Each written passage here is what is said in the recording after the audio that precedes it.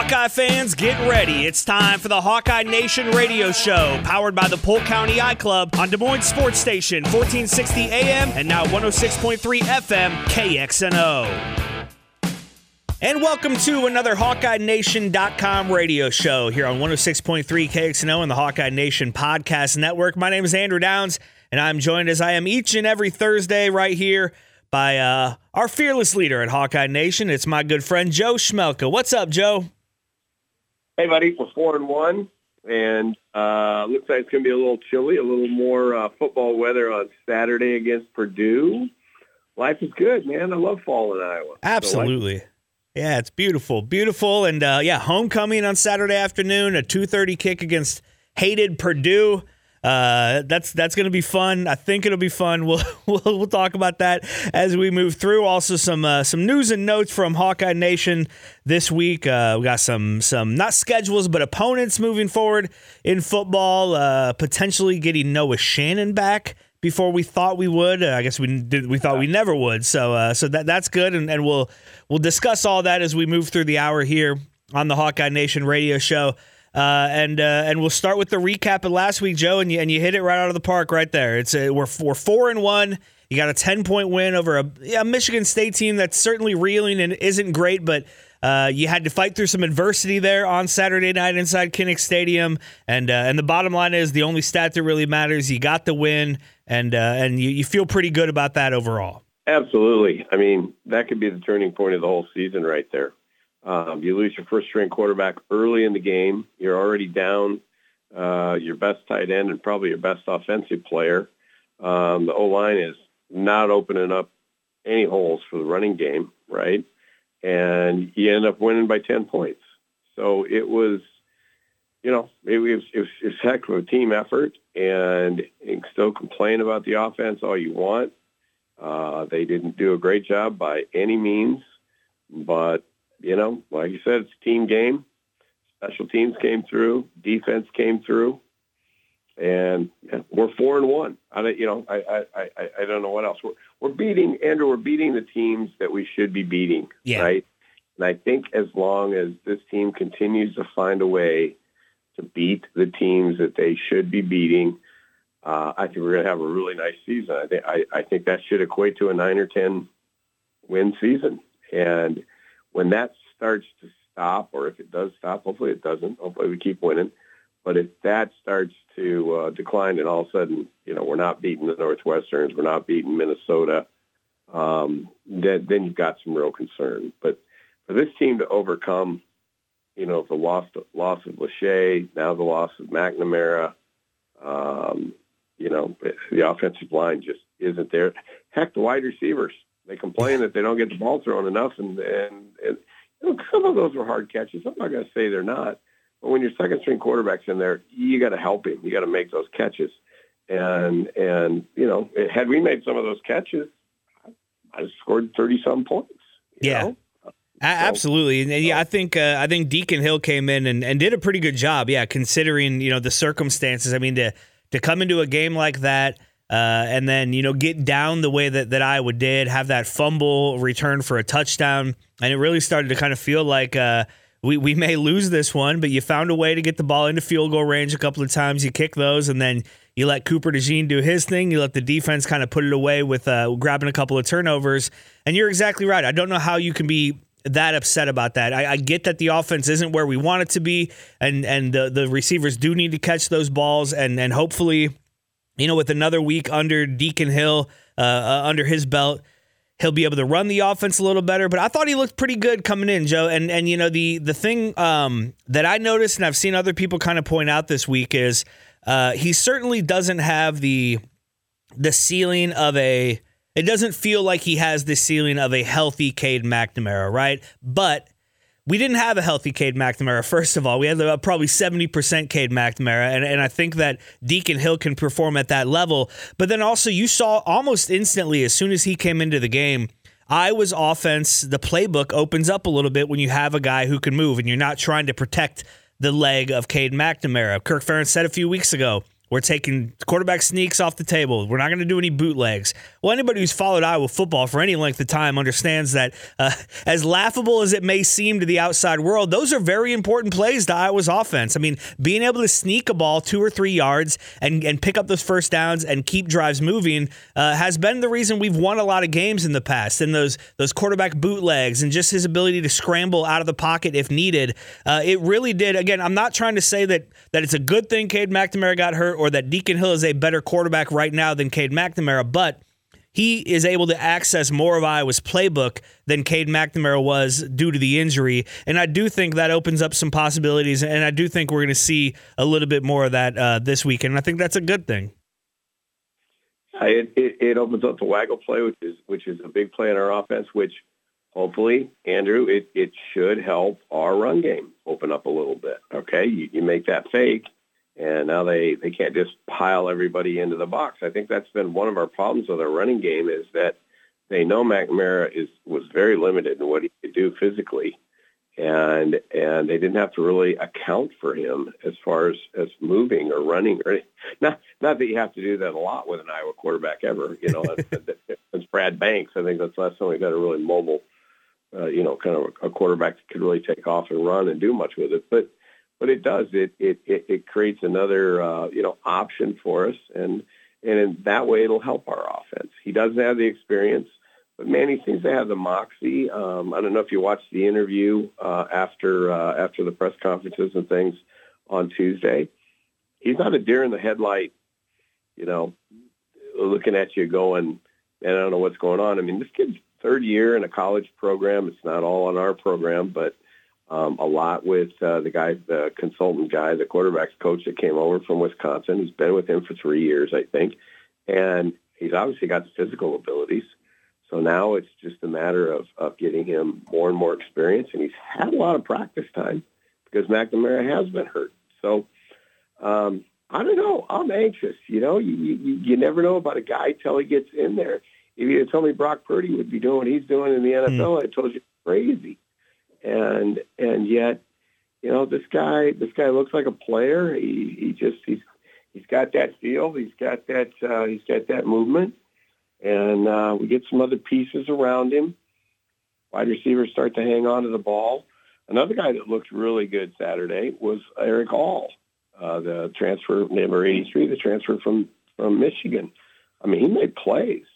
We need somebody that can break a tackle, make a play. He took that one, into the end zone. He had another nice long, kind of a drag route across the middle that he took down the field a long ways. I mean, he's a very talented player.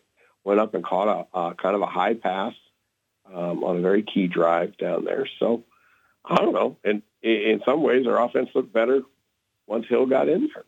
So. It did. You're right. And Eric All, we definitely need to point that out because you're right. He had, I think he had a drop early. He maybe fell down on a route, but then there was the touchdown drive that Iowa had with Deacon Hill was pretty much all Eric All. I think he hit him 3 times in that drive, including that little screen pass where All broke that tackle and was off to the end zone, and that was fantastic to see. And he's been good. And early in the game, Joe, the first drive when McNamara was still out there, Iowa was hitting wide receivers, and throughout the game they continued to try to get them more involved. You had Deontay Vines have 3 catches, Nico Regaini had 2, Anderson had 1. We saw Caleb Brown finally get a target, and you mentioned it earlier. They need to catch those balls. They need to help out Deacon Hill, and hopefully with another week of practice, they'll be able to kind of work on that chemistry, the touch passes from Deacon Hill, the velocity coming at these receivers. And I thought you just made a great point in that Deacon Hill has spent a lot of time practicing with these guys. I mean, he was the guy who came in when Cade McNamara got hurt at the Kids Day and spent much of fall camp running with the ones. He spent a lot of spring ball running with the ones because of McNamara's injury from last season. And so he's not new to these guys. And yeah, I loved the way he carries himself, his swagger, the confidence his teammates have in him.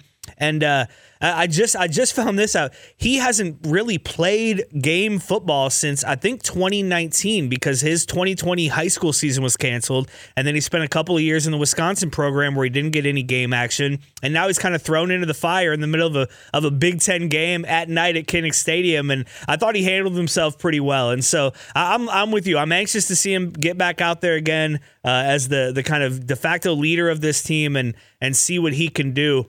Before we move on from the quarterback conversation, just it sucks that happened to Cade McNamara. It's really too bad. I think we were all kind of holding our breath all season long because it felt like he was prone to re-injuring something, and he absolutely did. Torn ACL. He'll be out for the year. But he has said, and Coach Ferentz has said that they plan to have him back next season. It'll be interesting to see kind of what the situation is between now and then. Does Deacon Hill take control of this job, and is he the de facto starter moving forward? Joey Labus is somebody that we can't forget. He was injured for a lot of the offseason, but he led us to a bowl win in last December, and so he's a guy who can play. And so, yeah, it's just going to be interesting to see how this plays out, but really too bad for Cade McNamara. Glad to hear that he plans to come back next year, and it'd be a damn shame if we never see a fully healthy Cade McNamara in a Hawkeye uniform. Yeah, I agree. I mean, and you always need good quarterbacks. You always need a good backup because you're a play away, as you could see, obviously, right? Yeah, McNamara was never really healthy. He didn't really get a fair shake this year. You feel bad for him, but that's football. I mean, you feel bad for Luke Lachey. You feel bad for anybody that got injured and, couldn't go out and play. They worked their butts off, 12 months a year. I don't think anybody has any idea the sacrifices that the players make and the time they put in and all kinds of different things that are required to do. And, for him to get hurt like that, it was unfortunate to say the least, but it is what it is. You got to play with the hand you're dealt with, next man in, and let's hope that Deacon Hill becomes the next Ricky Stanzi or somebody like that. He's just kind of got that gunslinger attitude to him. Let's throw the ball, and he's obviously got a hell of an arm, and our quarterback sneak is definitely back. Our waggle play is definitely back. Maybe that opens up some other things. He just, as always, you got to eliminate the turnovers. He had a couple of really bad passes, one that could have been intercepted and one that did get intercepted. But, that's football, right? So the Michigan State player. So does everybody. So let's minimize the mistakes and let Cooper DeJeans and some of those guys create some big plays, and we'll hope that we can go down the season and, if we win 20-17, we win 24-21. Hell, I don't care. We win 13-10. It's not an exciting game, but given what's going on with our offense, it's reality. And Kirk is very, very good. Parker, very, very good. LeVar Woods, I'll throw him in there too. Very, very good at finding a way to, might be a block punt, might be a block field goal, might be a punt return. Might be a defensive, some defensive interceptions, turnovers. It was good to see us get 4 turnovers. That's huge for us, right?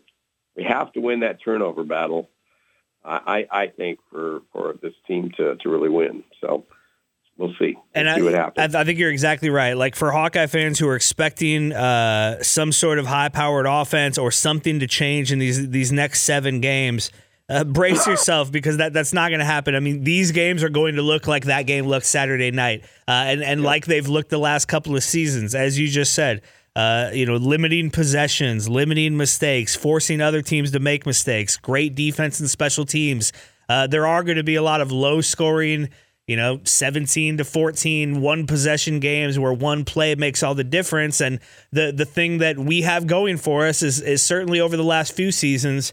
And most of the Kirk Ferentz tenure, especially against these other Big Ten West schools, Iowa tends to be the team that makes that play. And that was the case on Saturday night a couple of times for Cooper DeJean. I think that interception he had in the first half was so huge. If Michigan State comes down and even puts up a field goal there, but certainly if they punch it in for a touchdown, that's a backbreaker right there. And Cooper DeJean made such a good play on that receiver and on that ball to make that interception. And then obviously the gigantic punt return late in the game in the fourth quarter to pretty much put it away. I mean, give Iowa the lead, and then the defense did the rest from there. And it was so great to see. He's such a good player. And what he does is we expect so much of him, but there hadn't been like a signature moment yet this year. There hadn't been a signature game yet this year for Cooper, and that was certainly it on Saturday night as he led Iowa to the win. And good on the crowd also leading up to that punt return. I mean, to be in that game, to have lost your starting quarterback, there were a lot of reasons that crowd could have been quiet, could have been out of that game. But in the fourth quarter, they made the difference. They caused 2 false starts on that possession by Michigan State. They also had to take a timeout, burn a timeout on that possession, and that is the punt that ultimately Cooper DeJean brings back and wins the game with. And so shout out to the Kinnick crowd. I don't know if you were there, but that place sounded nuts when he ran that back. I bet that was so much fun. And it was just great to see the crowd stay engaged, because that is what we're going to need moving forward as we have, I think, 4 of our last 7 games at home. Yeah, the end zone, we sit up there in the Kinnick Edge area, and that end zone gets so incredibly loud. And they did. I mean, the fans impacted the game. There's no doubt about it. I think any home crowd impacts the game to a certain degree, but at key moments, we got some penalties. Instead of 3rd and 3, all of a sudden they're 3rd and 8. And different things are going on. It's frustrating. They can't snap the ball as quick as they want to. They're half a step slow on the snap, things like that. So big deal for the crowd. It was very loud. It's just one of those moments. I mean, a couple years ago we had Penn State, and that pass came right at us in the end zone to Ragaini. I still can't think Ragaini, but it came right at us. I mean, it was just awesome. And this punt return, same thing, came right at us. And to feel, the sound of Kinnick, just rising, and by the time he broke that right through that first couple of guys, it was just like, oh my God, he's going to do this, type thing. And man, he did. I mean, it was amazing. It was a ton of fun to see. That's why you go to football games. Yeah. I mean, you either complain and whine and moan and everything. And maybe Iowa doesn't have as many, they certainly don't have as many wild and crazy moments as, Ohio State or USC or Colorado and, all those high-powered offenses. But when they do something great, it's almost like it's more meaningful in a way, and it really, really gets you going and have a lot of fun. So we had a blast. It was a great time Saturday. That's awesome. One other thing about that game Saturday before we move on and start to look ahead, Joe, I think now an underrated part of our team is Drew Stevens and how essential he's been throughout this season. And in that game, he was 4 of 4 from field goal range. And he is, again, as we move forward with what we have on offense, field goals are so important. Getting those points and not giving up those possessions is so important. And Drew Stevens has just been fantastic all season long. No, he's amazing. He gained, I think when he came here last year, somebody said he weighed 165 pounds, and he did good, right? I mean, he made some 50-yarders. Yeah. And now they say he's 205, so he's gained like 40 pounds, and apparently it's all muscle. Torrey Taylor looks like a totally different person, too. He's reduced his body fat and done all kinds of things. These guys are in fabulous shape. And, I mean, Stevens, you saw it. I mean, he kicked that one from 50-something, 52, 53. Easily could have got there through 60. And that's what we need. This team will need every single point we can produce, right?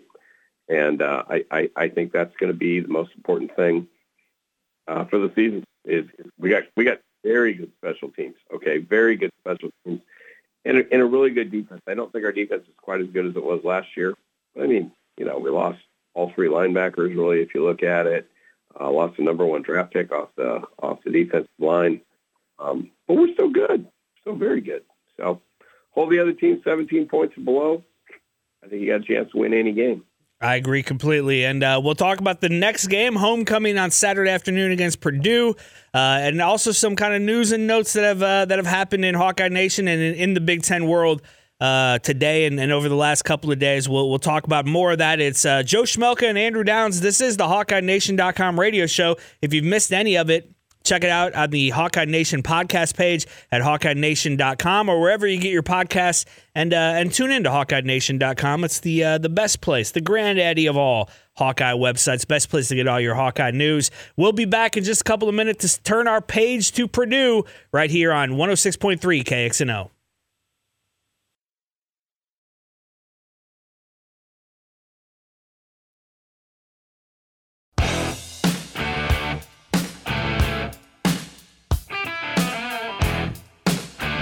Back in Black on the Hawkeye Nation radio show here on 106.3 KXNO. Andrew Downs along with you, and we're going to turn our attention to the Purdue Boilermakers. That's the team Iowa has coming into town Saturday afternoon, a 2:30 kick. It's a homecoming game for the Hawkeyes, and I am joined by Mike Carman of GoldenBlack.com. Mike, thanks for the time. Thank you for reaching out. Yeah, before we dive into this year's matchup, Iowa fans dreaded seeing Jeff Brom on the opposing sideline. How different are things this year under new head coach Ryan Walters? They're different. Purdue still throws the ball around a little bit, and but it's Ryan Walters is a defensive guy, and that's his emphasis. And just with the new coaching staff and 19 players out of the transfer portal, it's just kind of a different vibe and a different situation. I don't know if Ryan Walters will have the same mojo success against Iowa that Jeff Brom did. Or maybe Jeff Brom left the secrets to beating Iowa in his death. So we'll see about that. But it's different. But there, some characteristics about Purdue's program that should never change, and about the quarterback and things like that. So I think you'll still see some of that stuff, but kind of a different philosophy now for Purdue. The team broke out of a bit of a scoring slump last week, put up 44 against Illinois. What clicked last week for the offense? The running game got going, and they were able to have a lot of success. They got their three backs involved. Each one of them scored a touchdown. They took advantage of some turnovers. And the other part of it, the equation is Illinois is just not that good right now. So Purdue was able to take advantage of some of their mistakes, get some pressure on the quarterback, disrupt what they were trying to do offensively, and controlled both lines of the scrimmage really well. And the strength of Illinois is their defensive line, and Purdue almost rushed for 200 yards. And I didn't think that was going to happen before the game, but credit to Purdue and the offensive line. They've got couple of their guys back that they didn't have earlier in the year, so maybe that group is getting ready to hit a stretch of consistent play. Hawkeye fans spent a lot of time with Tyrone Tracy at wide receiver. Might be surprised to see him at running back for the Boilermakers. How has he been? And obviously that running game, as you just said, has been a big reason for the success recently. Well, I think Tyrone has established himself as the number one running back ahead of Devin Mockabee. Maccabee's had some fumble issues the last 3 games, and the production has put out there puts him in the number one spot, in my opinion. And over yards last week, and he's just, that's his natural position. That's where he feels more comfortable. That's what he did in high school, among other things. And, he's, as bounced around a little bit between receiver and running back. But, Purdue has found a home for him at running back, and he just seems to be excelling right now. How has the passing offense looked? Hudson Card's had some really good moments. He had some struggles as they got into Syracuse and Wisconsin. He had some fumbles, maybe an interception here or two. But he's a guy that has the talent. To me, what holds this passing game back compared to what maybe Iowa fans are used to seeing with Purdue with Brom is they don't have that NFL caliber big receiver that you saw with Braum. Rondell Moore wasn't a big receiver, but extremely talented. You had David Bell, Charlie Jones. They don't have that. They have, the fastest guy in the team is Deion Burks. And he's a good receiver, and they don't play a whole lot of receivers. They play basically three. And I think Hudson Card needs to kind of elevate their play a little bit, and they need to come through and make some plays as well. But, the passing games have been okay. I think there's another level or two for that passing game to go after. Maybe this week they increase the production there. Defensively, what players or position groups have stood out so far this season? Well, the linebackers, especially the outside linebackers, Kydron Jenkins and Nick Scorton, I think are their two best players. And, Jenkins has, been banged up a little bit. He missed the second half of the Wisconsin game. But he's back playing.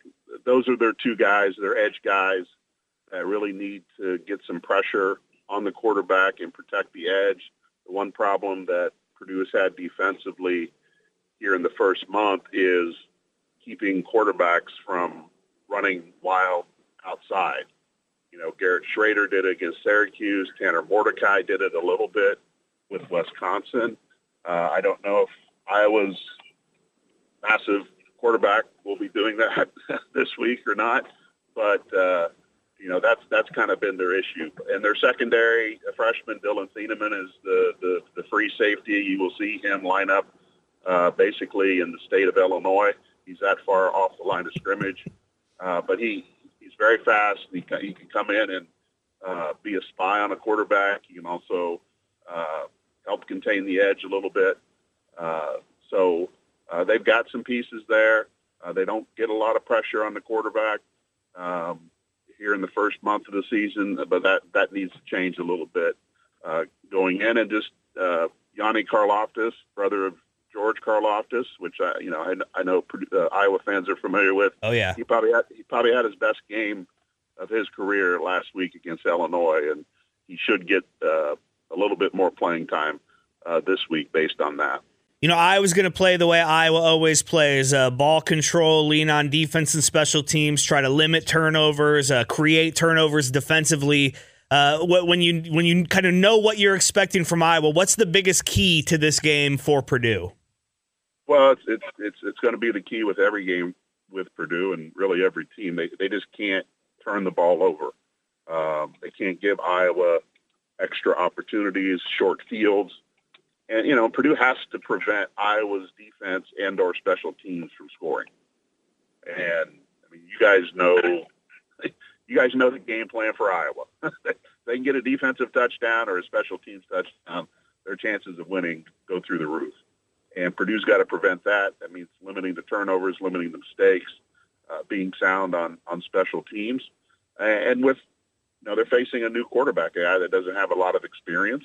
He did play mostly the whole game last week, but still, can they rattle him? Can they put him in some uncomfortable positions where he has to make plays through the air on third down? So, all those things wrapped up, you're probably looking at a lower scoring game again because Iowa probably will play it closer to the vest than they normally do because of some of the newness at the quarterback position. But, it's kind of, Purdue has a small margin for error, and they got to make sure that they don't give Iowa some extra chances to beat them.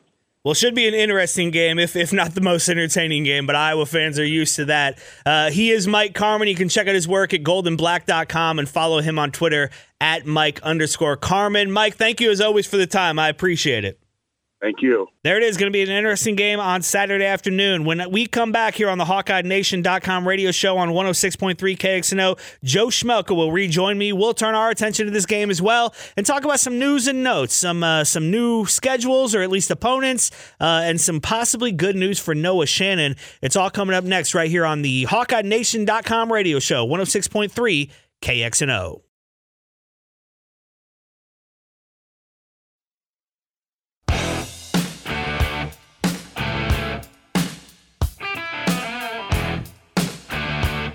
Back in Black on the HawkeyeNation.com radio show here on 106.3 KXNO and the Hawkeye Nation Podcast Network. the granddaddy of all Hawkeye websites, HawkeyeNation.com. My name is Andrew Downs. I'm joined by Joe Schmelka, and we spent the first segment looking back at the 10-point win over Michigan State last Saturday night, and what it means to lose Cade McNamara for the season and enter the Deacon Hill era. If you missed any of that, check it out on the Hawkeye Nation Podcast Network, wherever you get your podcasts, or just go right to HawkeyeNation.com. It'll be right there for you. And we're going to now turn our attention to Purdue in just a minute or two here, Joe. But before we do that, some news that has come out in the last couple of days. The NCAA has begun to reform their gambling penalties. And this is interesting on a lot of levels for a lot of people, but more so for us here in Iowa, and specifically for Noah Shannon, who is ineligible for the season, his final season of college football, due to gambling. And he didn't gamble on Iowa football. He didn't gamble on NCAA football. He allegedly gambled on a basketball game, and that was enough to suspend him for an entire season. Iowa appealed that suspension to the NCAA, and that appeal was denied. Kirk Ferentz has been very vocal about how upset he is about this, how much he disagrees with the NCAA's decision on this, how punitive he thinks this punishment is, how it doesn't fit the crime or lack of a crime, because Noah Shannon has not been accused of committing a crime in this case. And you can tell the way Kirk Ferentz talks about Noah Shannon, how highly he thinks of him, and how much he appreciates him, even just keeping him with the program after this happening. But now the NCAA is looking at reducing those penalties and drastically reducing those penalties to the point where what Noah Shannon has done and has admitted to doing wouldn't even be a suspension of any sort, let alone an entire season. And so now we await how quickly does the NCAA make this move. Can they get this voted on now or within the next week or two and retroactively relieve this punishment from Noah Shannon? If that's the case, I think, Joe, we could see Noah Shannon in a Hawkeye uniform on the field yet this season. And while the defense has played well, we haven't got much pressure on the quarterback. I think 1 sack all season. It'd be really, really nice to get him back. And I really hope the NCAA does the right thing here and makes this happen quickly and does this not just for Noah Shannon, but for there's a couple Cyclones affected by this as well. Just to do the right thing here and to do it quickly and not take the final season away from these players. Well, absolutely. They need to do the right thing regardless. They've done the wrong thing on this whole thing. It seems like, these kids violated something. Sure, get to suspend them for a game or two, but to bet $10 on the University of Iowa women's basketball game or something like that. I don't think that you can lose your entire season of eligibility. So somehow these rules are a bit outdated, things like that. Shame on the kids for doing it in the first place. They should know better. But it seems like this whole thing is falling apart. I think you saw the Story County attorney drop some charges against some of the Iowa State guys. I don't know what's going on with all the Iowa guys, but they need to use some common sense. And if you're going to change it, then retroactive it and get these kids active right now. They didn't do anything terrible. And I'm still going to go back to, I don't know how this thing started, but why is it only University of Iowa male athletes and Iowa State male athletes? And I don't understand. That's it. There's nobody else in the country that's really getting looked at this way. I don't know, something weird happened in our state. I'm sure it's got to do with politics and a bunch of nonsense. But hopefully it comes out sometime when we find out who initiated all this craziness. But yeah, let's get it done. Let's sweep it under the rug and let's move on. Well, the other thing, as long as we're talking about moving on, Andrew, let's get rid of the Brian Ferentz thing, this 25 points a game thing. Yes. Let's just move on from it. It's about wins. And Brian's made some great calls. He's made some bad calls. I'm just more concerned than anything about the recruiting and the play of our offensive line. We just don't seem to be able to open up a run game very well. We'll see. We'll see what happens, going forward. Everybody's daring us. We got to make some better plays. So hopefully we can, and let's get rid of that, and let's just go down and have a really nice season. I think, I don't know, just so you talk about it, I think we still have a good shot at 10 wins. I think it's going to be hard to roll the table and get to 11 wins. That's tough. But I think we got a shot at it. So absolutely, and again, especially with the full playbook now open to Iowa, and as you pointed out in the last segment, Waggle and the bootlegs and things like that. There is. Now, I'm less confident that Iowa, as you said, will run the table or anything that I may have been a week or two ago. But I don't see a game on this schedule where you point and say Iowa cannot win that game. Now, the game at Madison next week is going to be tough. It always is. We always play them tough, and I expect that. And I expect to get games from everybody else as well. I don't expect to blow anybody out. But there's no reason that Iowa can't go into these games. I mean, we'll probably be favored in a lot of these games, and there's no reason they shouldn't go in confident that they can beat these teams. Absolutely. And that's what you want to put yourself into, right? You want to put yourself into a game that's like, I think we can win it. I'm not saying we're going to. It's a very tough game this weekend. I mean, this is a unique offense. They've got a really good transfer quarterback. They're kind of starting to hit their stride a little bit, it appears. And, it's going to be tough to score against them. This is going to be a tough game on Saturday, and then probably an even tougher game the following week in Wisconsin. And, we've got to go out there. We've got to continue to make a couple big plays, win the turnover battle. Man, I keep saying it every week. I hope we can run the ball. Mm-hmm. Yeah, we have not shown the ability to run the ball very well at all. Caleb Johnson reportedly back at practice this week, so will we see him in the game? It's yet to be seen, but that'll be interesting. I'd like to see him back out on that field and help that running game a little bit. And yeah, let's just transition right into this game. Joe, Purdue coming to town, homecoming, 2:30 kick at Kinnick Stadium. And no more Jeff Brom on the other sideline. I think that's the biggest headline. That's the thing. I mean, he seemed to have Kirk Ferentz's number. He had a thing over Iowa the way that Iowa has had over several other teams during the Kirk Ferentz era. I think Brom won 4 out of 5 against Iowa, and they seem to find a way to beat Iowa every time. But now Ryan Walters, the new head coach, and as you said, they seem to be hitting their stride a bit. Put up 44 on Illinois last week, but certainly not an unbeatable team. One of the other interesting things is there's going to be a familiar face on the other side. It's not Charlie Jones, but it is Tyrone Tracy. And you won't see him as running back. You'll see him, or as wide receiver, you'll see him as running back. And I talked to Mike Carmen, who covers Purdue this week for my opposition research podcast here on HawkeyeNation.com.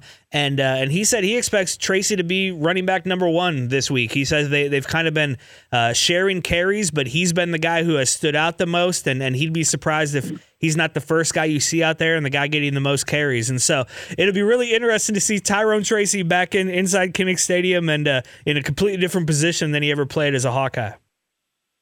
Yeah, it's as running back, but I think he did play some running back in high school. But I mean, he's a great athlete. You know, he was with us. He just couldn't get open as a wide receiver, and I don't think he did a whole lot as a wide receiver at Purdue. They need some playmakers, so they're sticking him in the backfield and finding places for him to play, and you got to respect that. You know, I sometimes think we don't do enough of that. Right? You've got to find a playmaker, and you got to get him out there, and you got to get the ball in his hands in space somehow, some way. Get a mismatch, where you can take advantage of it. That's the key to making a big play on offense. So we'll have to watch him. We're gonna have to stop. They're gonna throw the ball 150 times. It's gonna be a fun game to watch. I think, because I think it's their strength, which is offense, against our strength, which is defense, and we'll see how we hold up and how we do. Absolutely, and it's going to be really interesting to see Deacon Hill in this game and kind of. Do they let him throw the ball? You can tell he's got a cannon. You can tell he wants to get the ball out and get it downfield. I think it'd be great if Iowa would allow him to do more of that, allow him to keep getting these wide receivers more involved as they tried to do last week and did with some success, but just too many drops. You can't have those drops.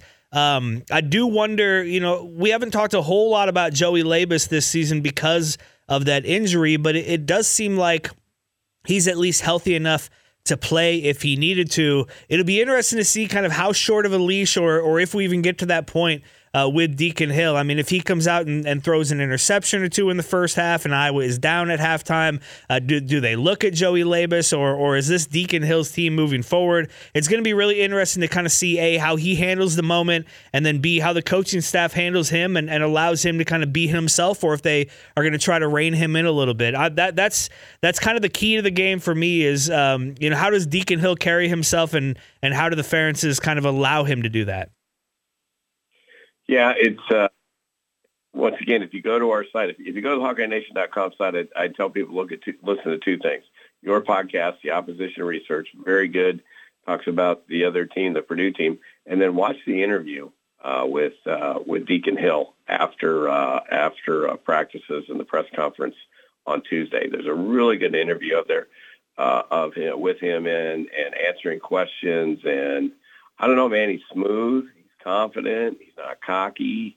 He handles himself very, very well. I'm optimistic. He's going to make mistakes. God, every quarterback makes mistakes, but can he make more big plays than he does mistakes? That's what we got to hope for. Right? Yeah, a few minutes left here on the HawkeyeNation.com radio show, 106.3 KXNO. He's Joe Schmelka. I'm Andrew Downs. If you missed any of it, check it out at HawkeyeNation.com. That's where you can find that video and these other podcasts. And wherever you get your podcasts, just search Hawkeye Nation, and they will pop up. We'll do predictions before we get out of here, Joe. But before we do that, I did want to touch on the new schedule released today by the Big Ten. Not the schedule, but the opponents, at least, for the next 5 seasons. And we don't need to go through all 5 seasons or anything like that, but 4 new schools are coming into the Big Ten. They're doing away with divisions next year. I was very happy to see, and I don't think they had announced this, because we had gotten this same announcement before the addition of Oregon and Washington. And at that point, we knew they had protected 3 rivals for Iowa in Nebraska, Minnesota, and Wisconsin. Iowa's the only school in the Big Ten with 3 protected rivals. And I was so happy to see that. And then in the interim, I don't think they had ever announced whether or not they were holding on to their protected rivals or what their plan was moving forward. So first of all, I was very pleasantly surprised to see today that they have protected those rivalries. And I think that's so important, not just for Iowa, but for the state of college football. I mean, we've moved so far away from what it used to be and these kind of regional rivalries. And I do think there's importance in that. And so I was glad that we're not moving to 10 games or something like that, which would kill the Cy-Hawk game. And I'm also glad that we get to see these games, these trophy games each and every year, specifically Wisconsin, Minnesota, and Nebraska. I was glad to see we get to play those teams year after year.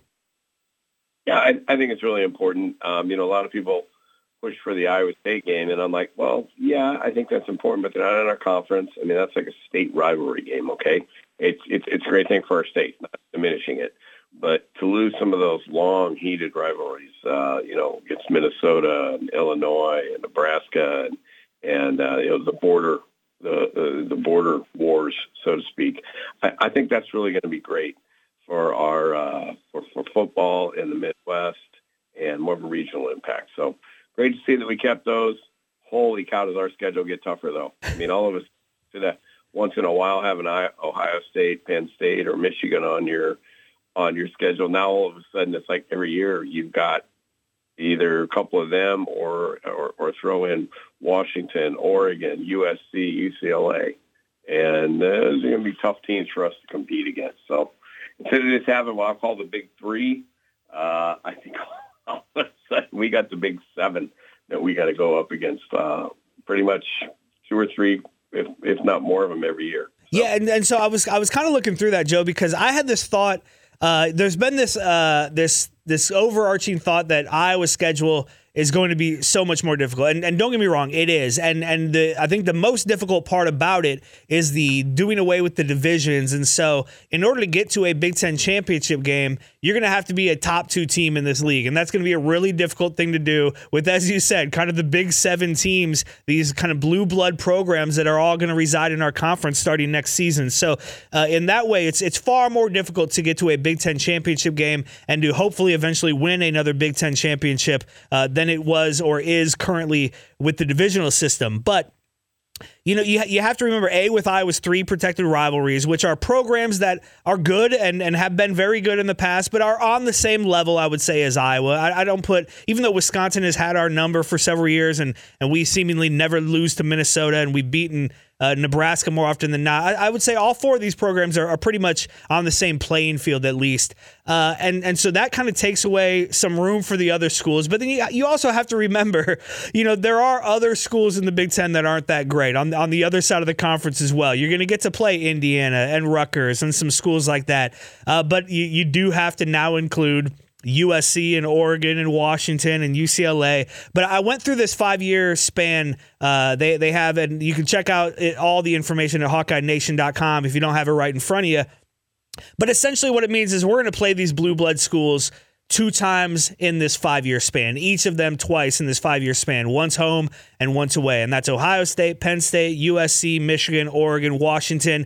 UCLA can get back up into there. They've been down a little bit, but of those 6 schools, I mean, we play them twice. And so it's not like you're going to get it's not like the schedule is going to be, at USC, at Oregon, at Ohio State, home against Michigan, home against Penn State every year. It's still spread out enough with this 18-team league that there are going to be a lot of winnable games each and every year, and there are going to be some daunting ones and some real big challenges. But with a 12-team playoff moving forward, you don't have to go undefeated to get to where you want to get either. So it's going to be really interesting to see how this plays out. But I did find that interesting that in the next 5 years, we'll essentially get games against those blue bloods twice over the next 5 years. Yeah, it'll be fun to go out to UCLA and play in the in the Rose Bowl or the Coliseum and some of those things. Go to Oregon and experience that kind of an environment, right? And have them come into Kinnick and play. I mean, it just kind of bumps up the entire the entire entertainment factor. Yeah, it's full of being a Hawkeye fan. It's cool to see the Bears play the Chiefs, right? I mean, that's a great thing about the NFL. Every few years, you get to see some different teams playing each other. So there's going to be some freshness to it. It's going to be a challenge.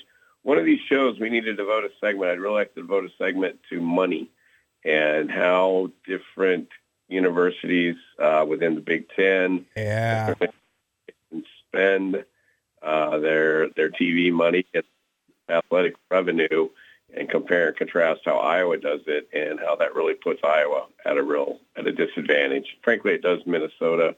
It does several of the schools.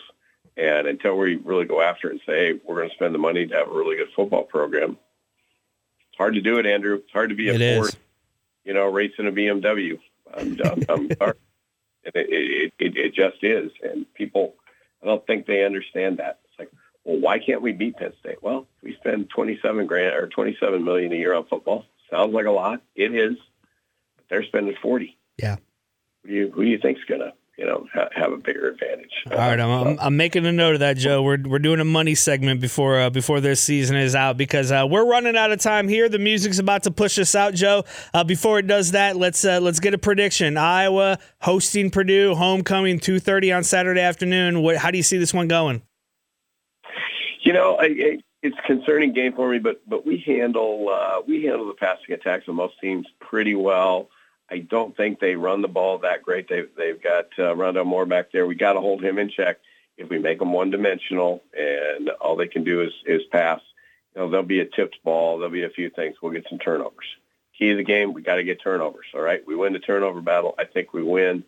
And we're not going to go and score a whole bunch of points against them, but let's hope we can find a way to get to 20. I think if this team can get to 20 points, I don't think our defensive special teams allows them to get that high. So whichever team gets 20 points, I think they win. I think it's the Hawkeyes, maybe 2013, 2017, something like that. Love it. Yep, we're on the same page as we usually are. 23-17 is what I had written down, and I feel good about it. If you missed any of the show, check it out on the podcast page at HawkeyeNation.com or wherever you get your podcasts, and be sure to follow along with us at HawkeyeNation.com as we continue to move through the season. Joe and I will be back 1 week from today, Thursday night here on 106.3 KXNO and the Hawkeye Nation Radio Podcast Network. Joe, thank you as always, man. Go Hawks. Go Hawks, baby. Go Hawks.